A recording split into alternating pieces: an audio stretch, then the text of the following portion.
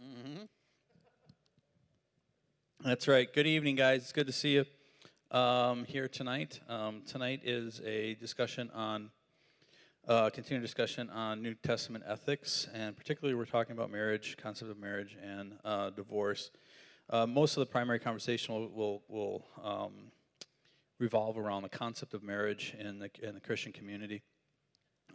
Divorce will be kind of comes into it, but it's kind of a big topic in and of itself.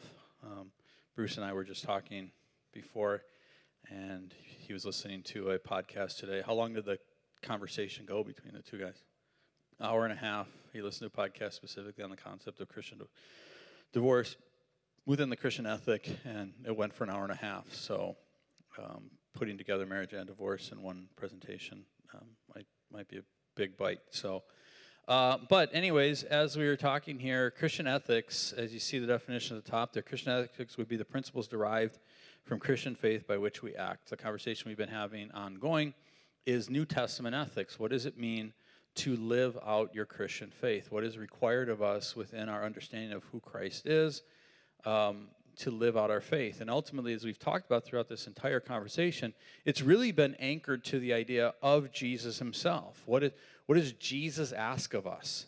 And as Christians, ultimately, it is to reflect the nature of who Jesus Christ is. That's really the ethic that we as Christians have. And particularly as we have this conversation about marriage and the other concept of divorce here, you'll see that it's really anchored in who Jesus Christ is. This is what it is. This is what the Christian marriage is really ultimately about.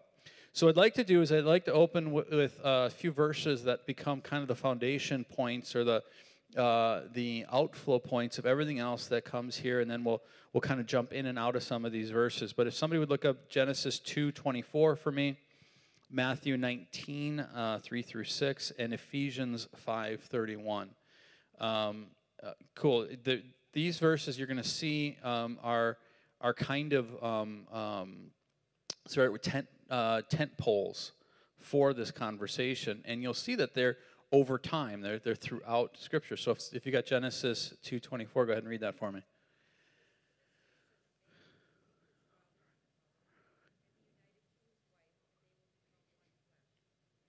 All right, and then somebody read for me Matthew 19, 3 through 6, which is Christ speaking.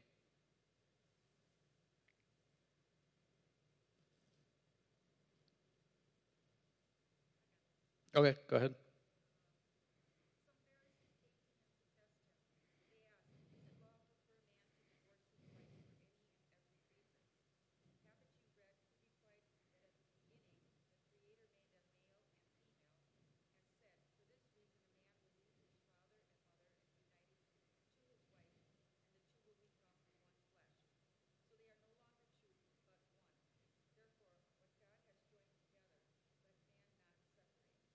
Okay, and then somebody read for me Ephesians 5:31.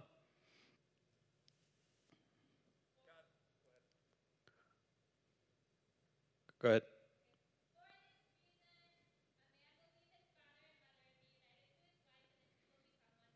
Okay, so we see something that is consistent throughout here, right? So in Genesis chapter 2, it's following the creation of man and woman, and it says, for this reason, a man will leave his mother and father, and the two shall be joined to his wife, and the two shall become one flesh.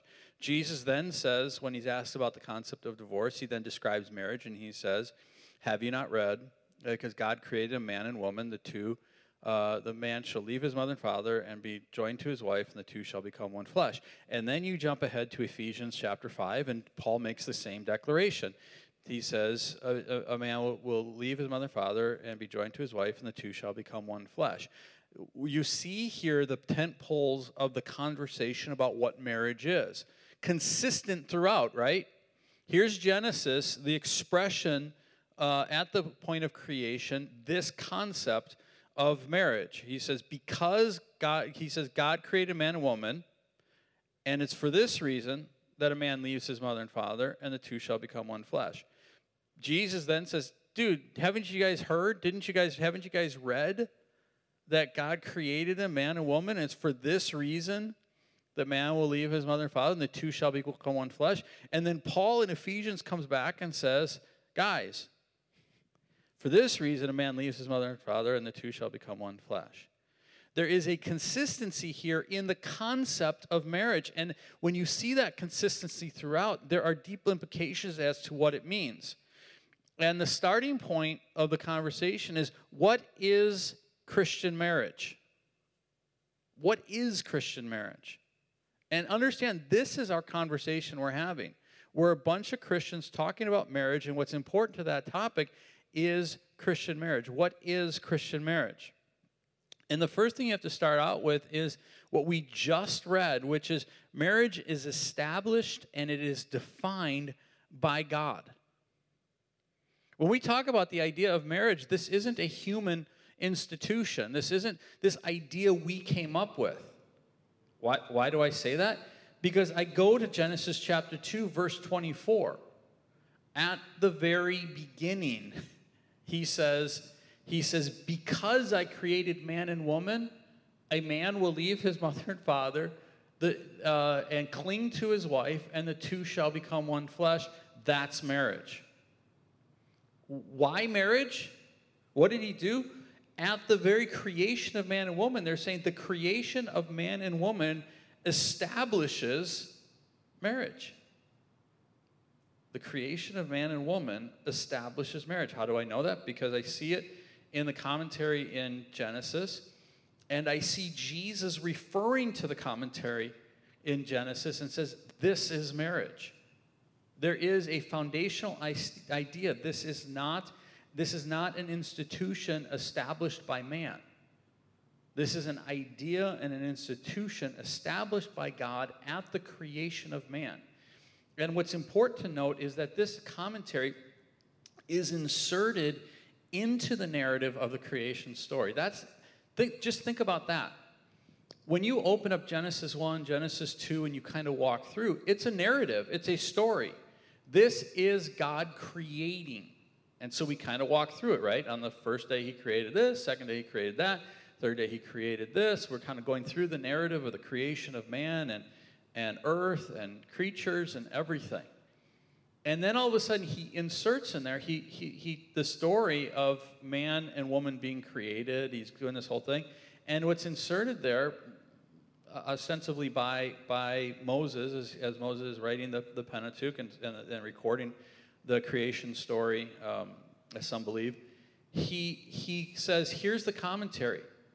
Here's the story of him creating man and woman, and this is why a man will leave his parents, cling to his wife, and the two shall become one. God, in the creation of man and woman, established the institution of marriage. And then Jesus references this establishment. And in doing that, he confirms the universal nature of the institution. So we as Christians, let me ask you this question. What do we as Christians follow? And I'll give you a hint. There's a big hint in the word Christian. What do we follow? We follow Christ. We follow the teachings of Jesus Christ. We follow what Christ believes. This is really kind of an important idea that we as Christians need to understand. We're not Mosians. We're not Davidians, right? We don't confess to following the teachings of Moses. We don't confess to following the teachings of David. They inform our Christian faith. They inform our Christianity.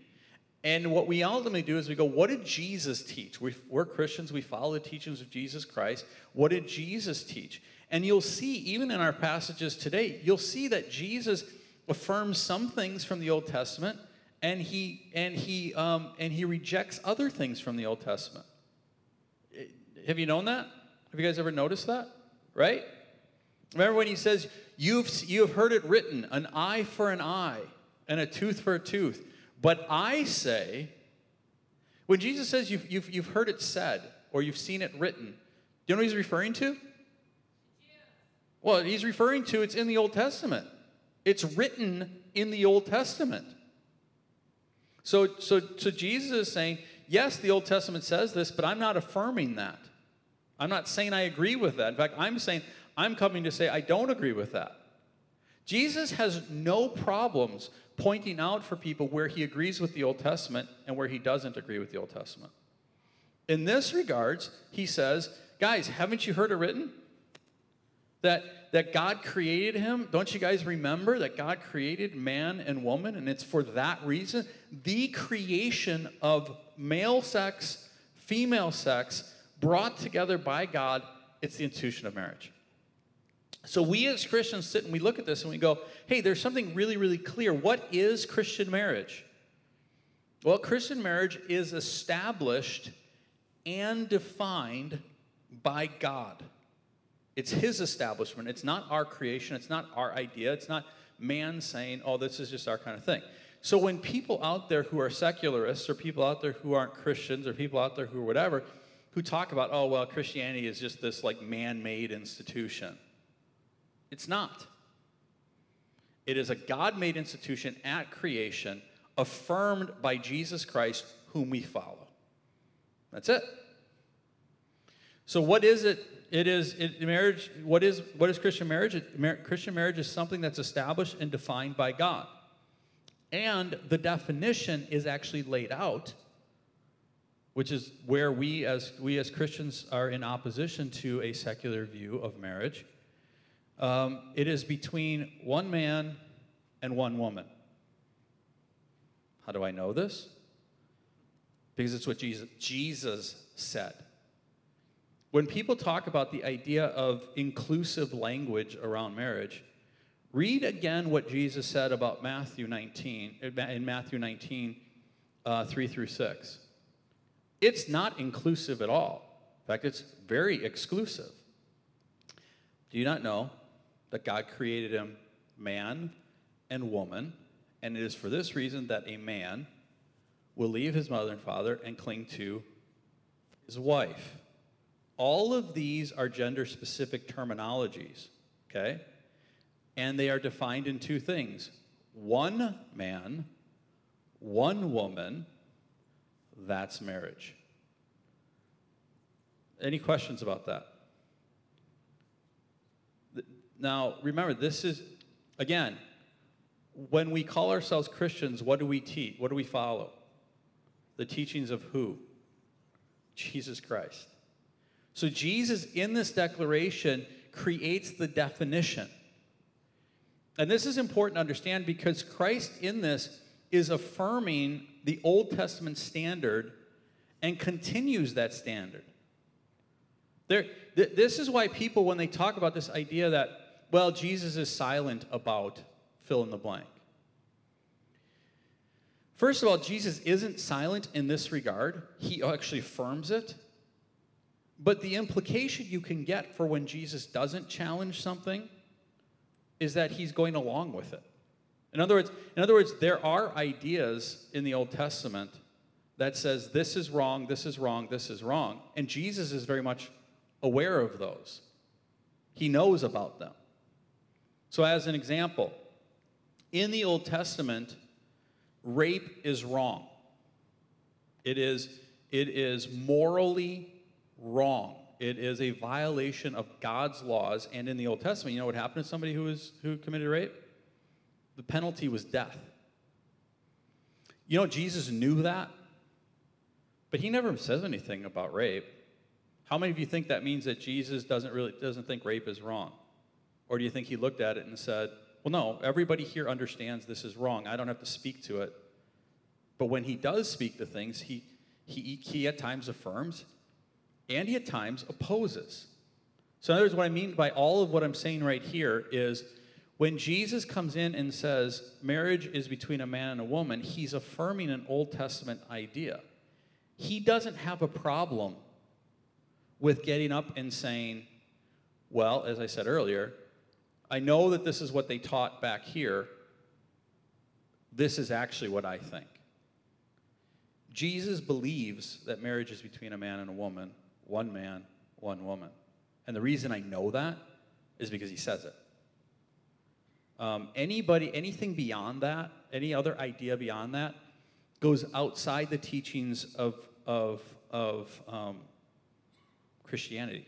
And that's why the next point I make, the only Christian marriage is the marriage between one man and one woman.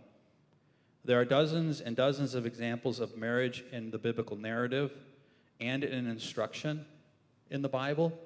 All of them are about a man and a woman. In the Old Testament, we have narratives that break this definition as it relates to marriage, right? What's one of the narratives we have in the Old Testament that breaks this definition of one man and one woman? Multiple wives. But there's nothing in the teaching of Jesus Christ or his apostles that affirm multiple wives. It is always one man, one woman. And since as I said earlier, I'm not a follower of the Old Testament, I'm a follower of Jesus Christ, in which sometimes Jesus affirms the Old Testament, sometimes he doesn't. But as Christians, we need to understand is the Old Testament isn't our standard. It informs our standard, but isn't our standard. Our standard is Jesus. And so as we look at this passage, there is absolutely no one who, with any level of intellectual integrity, can make the argument that there is any other kind of marriage, Christian marriage, other than the marriage between one man and one woman. You can't make that argument. There is nothing. You can make the argument, well, they're not against it. Okay. So in other words, you can make the argument, well, Jesus never speaks specifically against two guys marrying. Okay, cool. But if I'm going to go along with what Jesus is, he also never affirms that. So if as a follower of Jesus Christ, the best you can do is not affirm it. If you don't want to speak against it, cool, don't speak against it. But he does affirm marriage between a man and a woman, and he doesn't affirm any other kind of marriage. Now, I think because the Old Testament does speak against it and Jesus doesn't correct it, and because the apostles of Jesus speak against homosexuality, that does inform me then to go, well, I don't think I think I have to go along with that. One of the crazy things that I love hearing from people is how they're like, well, Paul didn't really get this right. Because Paul's I would say it's safe to say Paul is opposed to homosexuality in his writings. It's fair to say, isn't it? And again, as I say that, even understand this. He's not against homosexuals. Okay? He's not, again, by that, what I mean is he's not against people who have same-sex attraction. He's actually very specific, and he talks about acts of homosexuality. And we'll talk about this a little bit later as we get in this. The idea being, we are called to make our sexuality subservient to Jesus Christ. We lay that down before him. And so, we all have attractions in our lives. We all have desires in our life that are contrary to the teachings of Jesus Christ. And we're all called to make those desires subservient to the lordship of Jesus Christ. So Paul specifically talks about these acts that are wrong. But even if you want to set that aside for a moment, in which people go, well, Paul didn't really interpret Jesus well, which is unbelievable to me. Paul, who was literally a contemporary of Jesus, who knew his culture better than any of us possibly could, didn't do as good of a job interpreting the teachings of Jesus as you do 2,020 years later. It's a foolish thought. It's a foolish argument for people to make. So anyways, as you walk through this, what is very, very clear about the definition is, first and foremost, it is between men and women. It is between one man and one woman, and it is intended to be forever. Right? So what Jesus says in there is, what God has brought together, what? Let no man tear asunder. So so what he's talking about is the Christian ideal of marriage is one man, one woman, united in fidelity, faithful one to another forever.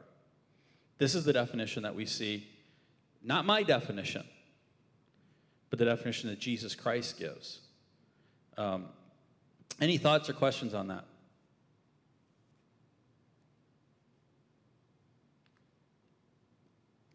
Does it seem hard to understand? Okay. And yet it's funny that it is, right? Second of all, why Christian marriage? Now, this is an important idea for each of us to wrestle with, because you have to sit and go, okay, with that being what Christian marriage is, why did he institute Christian marriage? Why did God institute marriage?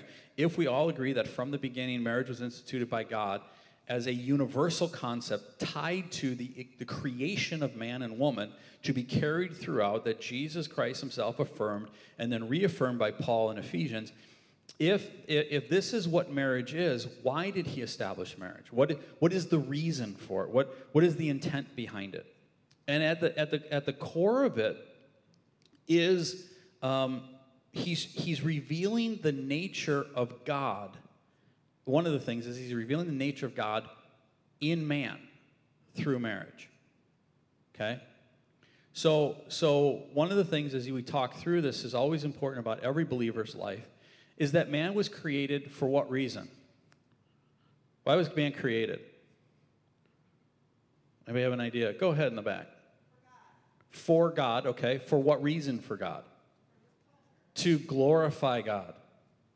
To glorify man. The sole purpose of man is to worship God, to magnify God, to glorify God. One of the best ways to really understand that terminology from the original language is really to make God plainly seen, to reveal him, to like a magnifying glass. What does a magnifying glass do to something that's small? You can see it better, right? So the idea is we were created to glorify God, to magnify God, to reflect God, to show forth him. And that happens in a lot of different ways within our lives. Our salvation is to magnify or to show the mercy of God to mankind. The nature of him being merciful. Even the judgment that God brings on those who are lost is to show Jesus, is to show God, the nature of God, as holy, as righteous. Are you following what I'm saying? So when he institutes marriage, part of what he's doing in the institution of marriage is revealing the nature of God himself. As we walk through this, you'll see this in different ways. But first and foremost, he's revealing in this imagery the unity that is in the Godhead. Use this as a picture. So there's specific descriptions of, and the two shall become one, right? This is that unity that comes together where it's out of two, one, right? What do we know about the Godhead itself? What is that? Three and what? 3 and 1. So what you're showing here is you're showing this revelation where God is saying, I want to show the concept of unity, of the coming together, creating in one. He's revealing in here that a earthly, a human expression of the unity that we see in the Godhead. And that's why the whole language and the whole terminology is in that idea. I want you guys to be united together. And then he shows forth within that the fidelity of God to his people. So it really is, when you talk about two becoming one, it really is a trifold thing. That's why a three-chord strand is not broken when it talks about the concept of marriage. So what you have is you have husband, wife, and the Holy Spirit all engaged in that. That's one of the things that's really beautiful about the early understanding within the Christian church about marriage. It was we are united with each other as one, including the Holy Spirit. So it's a 3-in-1 picture that is also within the Godhead. So he's revealing that. And he's showing within there, he's saying, we are faithful one to another. Within the Godhead, they are faithful one to another. And therefore, you are to be faithful one to another. This is why Jesus' expression leads into what God has brought together, let no man tear asunder. The whole conversation Jesus is having here is they basically are coming to him and they're saying, well, can a man divorce his wife for any reason? Do you know why they were asking that question? Because that was essentially the law under Moses. Under Moses, it was essentially, well, if she's problematic, if there's issue here. Now, there were instructions as to the care for them and that kind of thing. But he's like, if you want to put her away and marry somebody else, cool. And Jesus was like, no, there's a fidelity that I'm asking for within the context of marriage that reflects the fidelity that the Godhead has together, and then also that the Godhead has with his people. He is faithful to them. And then that's why, how many times over and over again have you seen throughout Scripture the imagery of husband and wife and the infidelity between husband and wife and the fidelity of husband and wife being used as a picture of the relationship between God and his people. Are you following what I'm saying? Marriage has this imagery that God is trying to say, I want to show forth. So why marriage? I want to show people who God is. The unity that is found in the Godhead, the fidelity that is found within the Godhead towards his people. I want that to be the image that marriage is. I want to stop here because I want you guys to understand the depth of Christian marriage. I want you to understand that this isn't just this thing that we get into because we want to have sex with somebody. This isn't just this thing that we enter into because, oh, she's really cute and he's really cool, so let's get together and see how it goes. The Christian person should face marriage with such deep soberness. He is calling me to represent the very Godhead in a way that shows forth to people the nature of God. This is the marriage I'm entering into. This is the institution rooted from the creation of man for the presentation of God for all the world. How many of you really believe that? Isn't that a beautiful understanding that goes beyond our world is ugly. And the ugliness of our world has tainted marriage. That's why for me, dude, I like whatever you guys want to do, whatever you guys want to say, whatever that is out there, I don't really freaking care. But we in the church should hold this deeply sacred because God has created something that we as Christians should believe in and love and want and desire to preserve and keep holy. And that speaks to just so much of this, and it speaks to sexuality and the whole deal. It satisfies the human need. Why Christian marriage? Because it satisfies the human need in man as the image of God. Somebody read for me Genesis 2:18 through 22.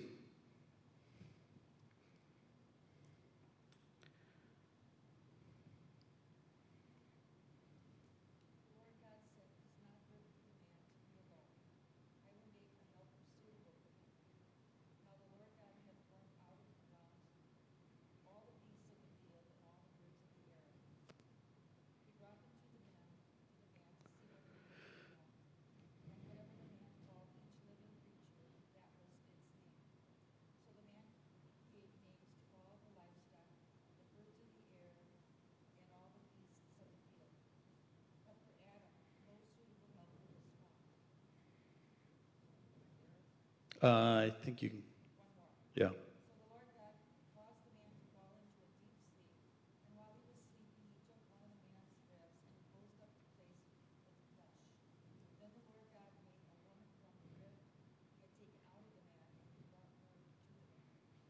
So God declares from the beginning, it is not good for man to be alone. How many of you have noticed that is still true today? Right? How many sociological studies do we get about people who are living in isolation? Why is one of the greatest punishments you could ever give for somebody in prison or in jail is to put them in isolation by themselves, separated from all contact? Why is it that children who have regular contact, love and fellowship with mom is healthier than people who are, right? I mean, there's all kinds of disorders that take place in humanity when you're not connected to and not bonding with and not in fellowship and relationship with people, right? That's reality. What is declared here is God says it's not good for man to be alone, and it's not good for man to be alone. And so what is created in each one of us is the need for community and fellowship. And the reason why I believe that it is true, and I believe that is a reality, is because man was created in the image of God. God in the Godhead, in Trinity, was in perfect fellowship, perfect communion.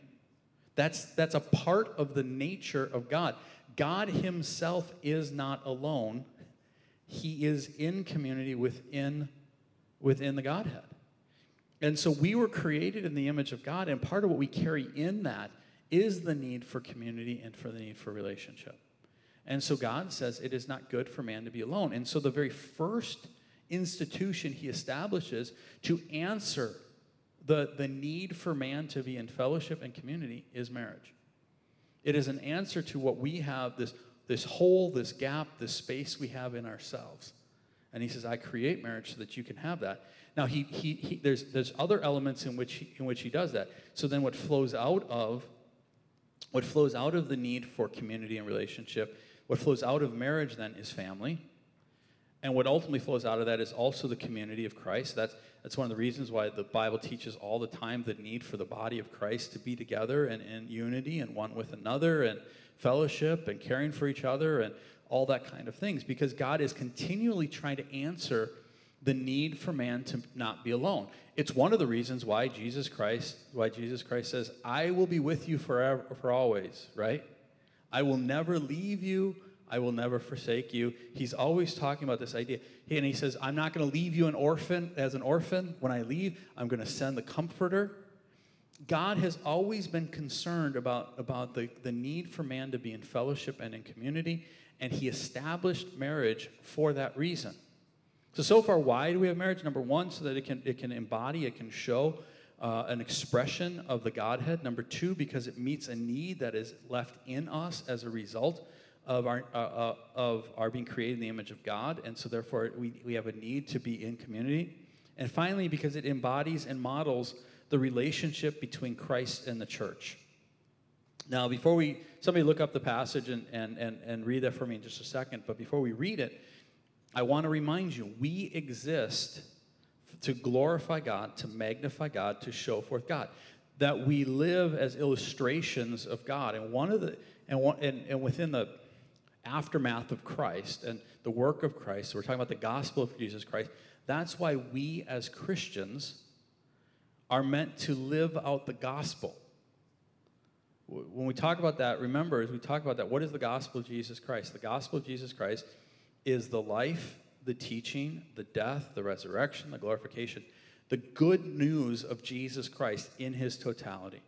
And so we live out the gospel for what reason? To live as we're living illustrations of Jesus Christ. Right? So now we step into this picture of marriage and we go, well, why? Now as you read this, remember, what I just said is all over the New Testament. It's all over the epistles. It's all over the descriptions. It's all over the writings of the apostles, right? Forgive as what? As you were forgiven. Love like what? Love in the way he loved you first. All these different things. He always attaches the ethic of Christianity, what it is to live out the Christian life, to the nature of Jesus himself. So now when he steps into the picture of what a Christian marriage should look like, what does he tie it to? Somebody, if you've got Ephesians 5, starting in verse 22 through 27, and then jump to 32, 33. Somebody read that for me. Anybody have it yet? Okay, go ahead.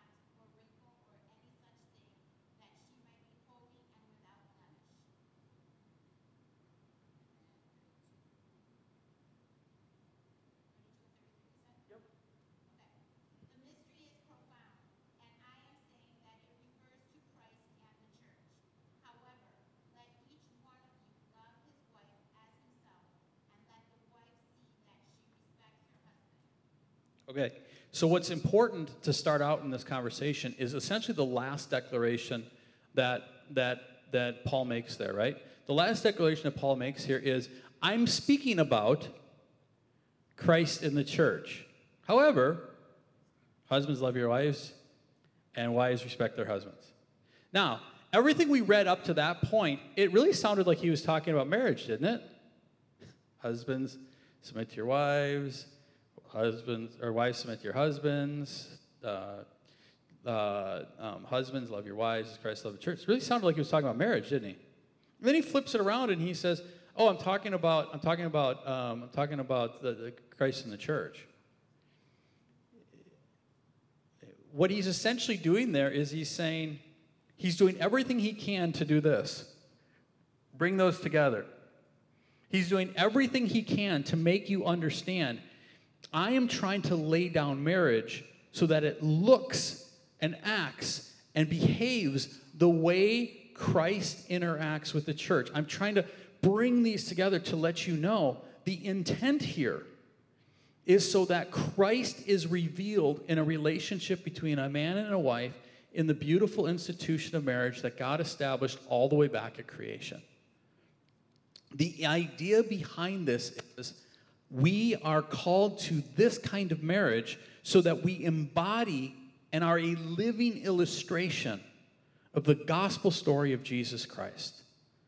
Why Christian marriage? So that Christ may be revealed in us. And what's interesting about that is you move from the idea that why of Christian marriage. And the why of Christian marriage is so that Christ might be revealed. And then you go to the next question, which is the how of Christian marriage, and you realize the how of Christian marriage is through revealing Christ. Okay? Follow what I'm saying here? Is the why of Christian marriage is so that Christ might be revealed. And the how of Christian marriage, the how Christian marriage is effective begins with the revelation of Jesus Christ in community. And what I mean by that is that when we look at Christian marriage, so much of it is tied to who Christ is. And what I just said, we'll flip down further, will be more revealed later on. But Christian marriage is meant to be done in equality in diversity or complementarianism. Okay? So the starting point of this conversation is we all stand before God equal. So the cross of Jesus Christ makes us all equal. There is no hierarchy in the body of Christ. Men do not rule over women. Women are not subservient to men. Women are not servants of men. Women are not slaves of men. Okay? There is an equality because of the cross, because of the gospel, there's an equality that reigns. Now, why can I say that? Why do I use that? When we step into the passage there that says, "Wives, submit to your husbands," the word that Paul selects there conveys intentionally equality. Okay? Submission for a Christian should not be a problem. Submission for a Christian should be a very, very, very, very natural thing. Or a natural part of our understanding of what it means to be Christian. It might not be natural in our humanity, but when you look at the framework of what it means to be a Christian, it is the act of submission. The verse prior to the one we just read where it says, "Wives, submit to your husbands," said, "Submit one to another." Same word is used there. And in that context, it's talking about us as Christians together, us in community. The implication there is not that, like George is higher than Bruce, so Bruce should submit to George. The implication is literally that they're equal. But as a reflection of who Christ is, we willingly lay down for our brother or sister in Christ because we want good for them. Okay? That is a natural understanding as a Christian. You do that. You go, it's cool. Now we talk about this in my marriage group. That is, if you were to talk in the American culture, this idea of submission, slavery, could you serve it, be a servant? How many people, you couldn't come up with a worse word than submitting to others, right? Like, you couldn't come up with a worse concept. Well, that was very much the same in the first century church, or very first century culture. The Romans were not given to submission. The Greeks were not given to submission. And really, even the Jews were not given to the concept of submission. That was seen as demeaning, as lower. But Jesus came in a very revolutionary concept and said, well, no, we submit to one another. It's totally cool. It doesn't mean you're less than them. It doesn't make you a slave of them. It means from your position of equality, you willingly, out of love, set yourself down to serve them because you care about them. So you have to understand that the declaration that is made here by Paul to wives is not you're under them. It's not. The word that would be used here, there's another passage, there's another instruction in 1 Corinthians where it says, children, obey your parents. The Greek word that's used there is to show the disparity in authority. Paul could have used that word here, where he could have said, wives, obey your wives, obey your husbands, but he doesn't. He uses a specific word that's used the same as us as brothers and sisters in Christ, that he uses to indicate equality. So he calls wives to submission in that regard, where they basically say, I love my husband, I want good for my husband, I want to honor my husband, and so I'm willing to submit to his leadership, to his relationship within this. And then it goes in there and it talks about it as unto Christ, and so it's really not a submission to man anyways, it's a submission to the law of God. But then you step back further, and this is why it's so important for us to understand the teachings that are here that so many people pervert. Wives, submit to your husbands, blah, blah, blah, blah. Husbands, love your wives as Christ loved the church and gave himself for it. Okay? How many know what he's talking about there? If you don't, we'll have a conversation. I'll lead you to Christ.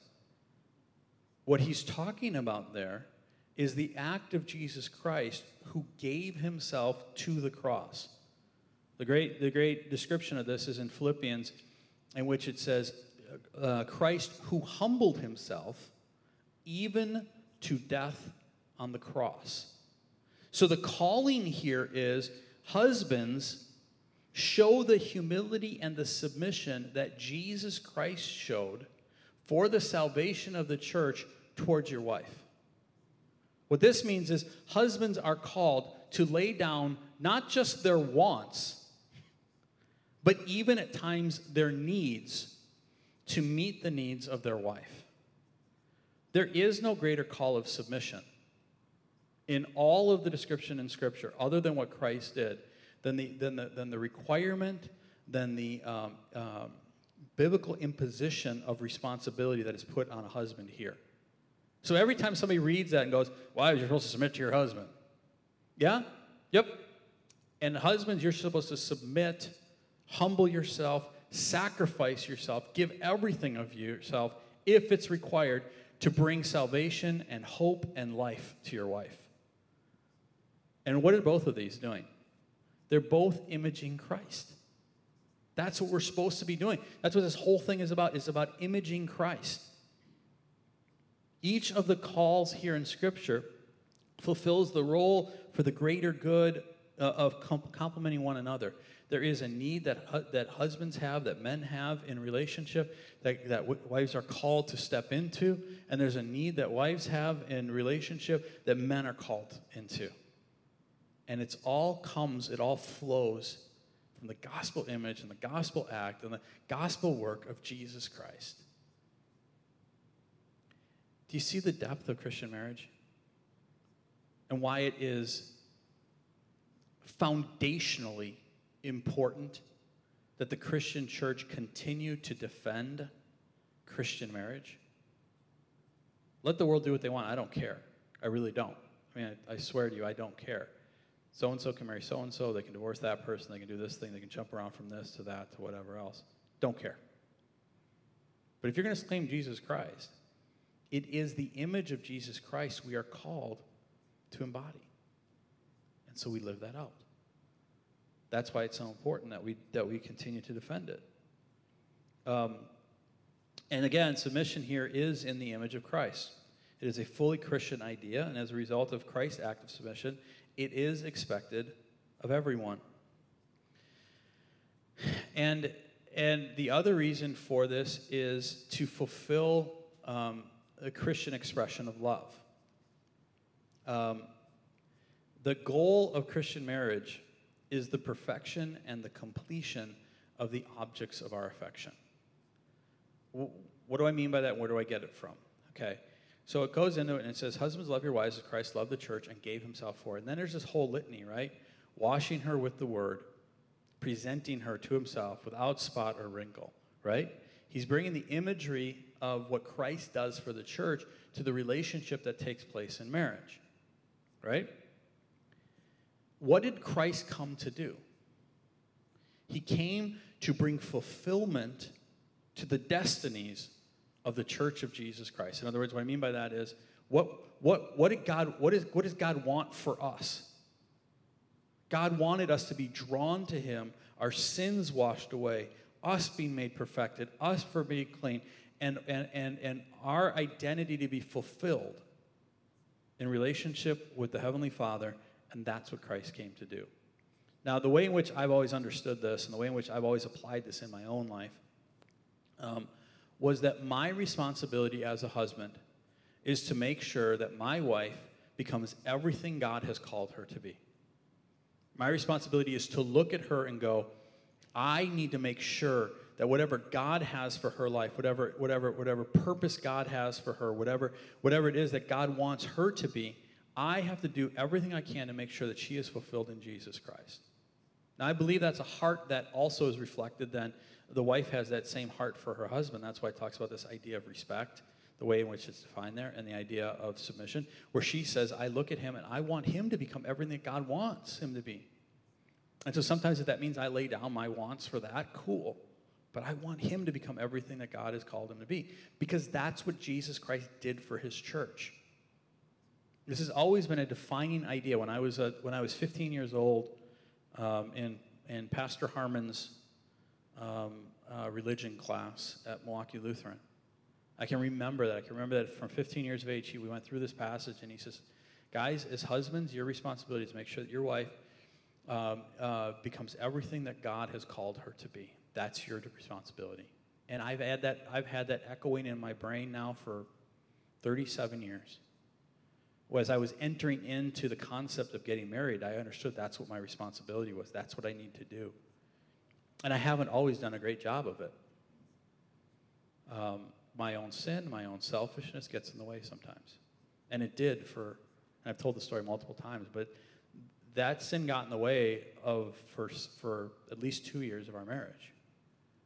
And for me, it was like, and I'll never forget it. We had told, so we waited 5 years to have kids, and we waited 5 years, and then it was in the 5th year, and she's like, we're supposed to have kids, and we had agreement that we would do this, this is our plan, and I just was so into my ministry and so into my church and so into what was going on. I just didn't have time. I was like, I got all these kids, I got all this stuff to do. And we'd have we'd have discussion after discussion. And it was always me kind of, well, explain to me why, explain to me how, explain to me what, come on, what, and all this kind of thing. And finally, after 2 years of this, and I can remember the very spot we were driving away, and she brought it up again, and we had this conversation. I started down the path of, well, why and how and what and all this other stuff, financial this and hours at work this and all that other stuff. And she, through tears, said, I believe God has called me to be a mom. And I realized I was standing in the way of everything, of something that she believed God was calling her to do. And I was standing in the way of that. And it was my responsibility in that moment to lay down whatever I wanted, to just say, all right, we have to step up, and we're going to fulfill what God has for you. That's ultimately at the heart of what it is to be a husband and wife in marriage. As we ultimately come and we say, this is what Jesus did for me in the church. And I want to see that imaged in our relationship where I say, I want good for you. It's one of the reasons why ultimately what it comes down to is this is about the meeting of the needs of those we love, not necessarily fulfilling all the wants of those that we love. And this is the art of Christian marriage, of understanding the needs of our spouse and being willing to lay down our wants. And ultimately, I think for husbands, it even gets to us maybe laying down our needs to meet the needs of our wives. Although I really think there's a divine interaction that God brings into that. Because I don't worry about it in that regard. Because ultimately my needs are met in Jesus Christ. And so if I'm in a position where I have to go, you know what? I might need X, Y, and Z, but that's cool. I don't need to expect that of my wife. I'll just turn to Jesus and I'll have him interact. That's why us believing in a living God is really important. But our hearts are such that we say, I need to meet your needs. And as a husband, my goal is always to go, okay, what is the needs of my wife? Not necessarily what she wants.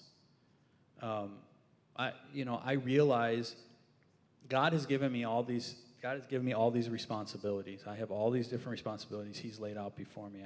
He's called me to be a husband. He's called me to be a father. He's called me to be a preacher. He's called me to be a Christian. These are all callings he has for me. Which means when he calls me to all of these things, he believes I can fulfill all of them. The key in this is answering the needs of each of these and distinguishing between the needs and the wants. My boys, especially my youngest, Sam would spend, if I asked Sam, hey, how much time do you want to spend together? He would spend 24 hours a day, 7 days a week, hanging out, playing games, whatever. Well, he doesn't need that from me. He needs something from me. I can't just ignore him, but he doesn't need that from me. My wife, believe it or not, is kind of in almost the same boat. Maybe not 24/7, but my wife would love to spend 18 hours a day with me, 7 days a week. It's weird, but it's true. But that's not reasonable. That's not a reasonable expectation she has for me. But I do know she does need my time. And so we have things like our Monday is our family day, and so we always spend time together on family day. As a pastor, what I've discovered is the church wants 24 hours a day, 7 days a week of my time. There is literally no end to what I could do for the church. And I used to live in a way in which that governed me. And I realized, no, I have to determine what the church needs, not what it wants. And I will give the church what it needs. And I believe God has brought all those together, and he realizes, if you meet all the needs, it'll be okay. Because he's established those callings in my life. So that's why this is always about looking at Jesus Christ did whatever the church needed. He doesn't give us everything we want, does he? Because in his wisdom, in his love, he's going to withhold from us the things. I don't have my red Ferrari. I could pray all day for it. I don't think I'll get it. But he has always met my needs. And so that's the calling that we have within the relationship, is to model Jesus Christ in need meeting, sacrificially, out of love, so that people can see our fidelity, our unity, our togetherness forever. Now, having all said this, I didn't really get into the description of divorce here, and so maybe at some other point we'll have a conversation about it. But any thoughts or questions before we wrap up our time?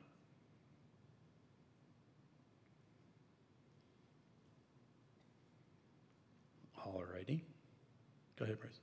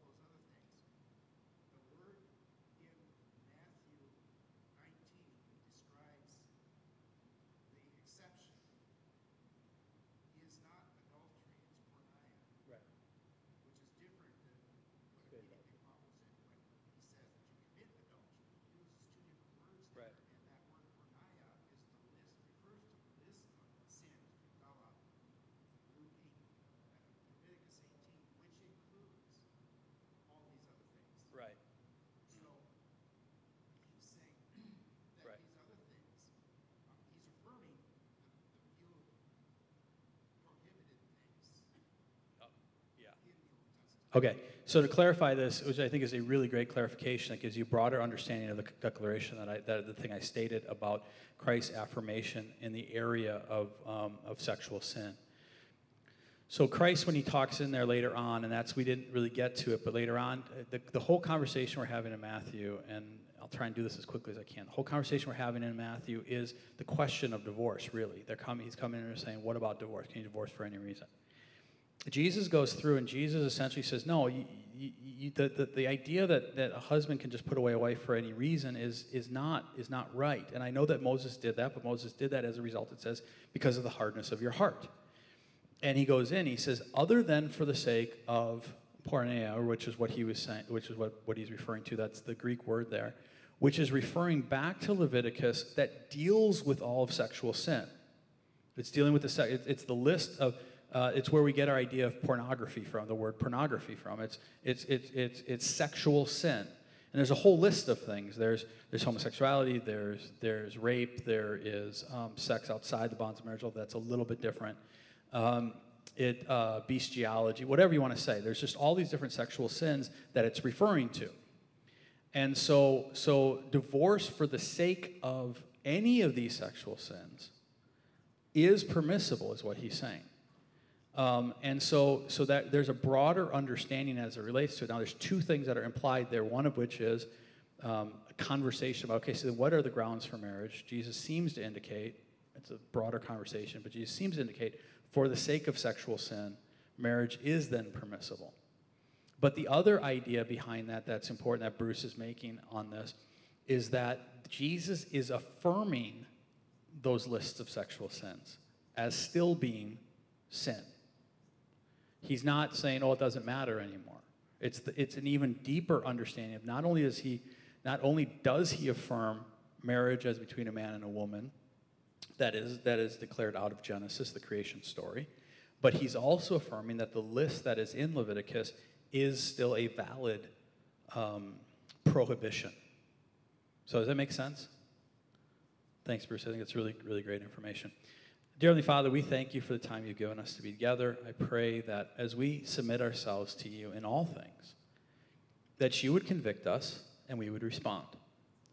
That whether it is in the sexual sin we may be engaging in our lives, or whether it is in the rebellion we may be in, or whether it is in the way in which we treat our husbands or our wives in opposition, I pray, Lord, that the conviction of the Holy Spirit would be such in our lives that we would respond, that we wouldn't in our pride, in our arrogance, say, this is what I want. And that we would do that not because we think that there's a list or rules that we're supposed to abide by, but because we love Jesus so much, we want him to be evident in our lives. Father, I pray that the beauty of your word and the beauty of your gospel act towards us would lead us to things that are outside our own nature, our own wants, our own desires, but that reveal you in deep and incredibly beautiful ways. Father, I just pray for each of us, husband, wife, those of us who may be single here, those of us who may be looking towards marriage, or those of us who may be looking back on marriage, that we would find ourselves at a place where we are so thankful for the image of Jesus Christ to be our standard. Thank you, Jesus, for your word. In your precious name we pray.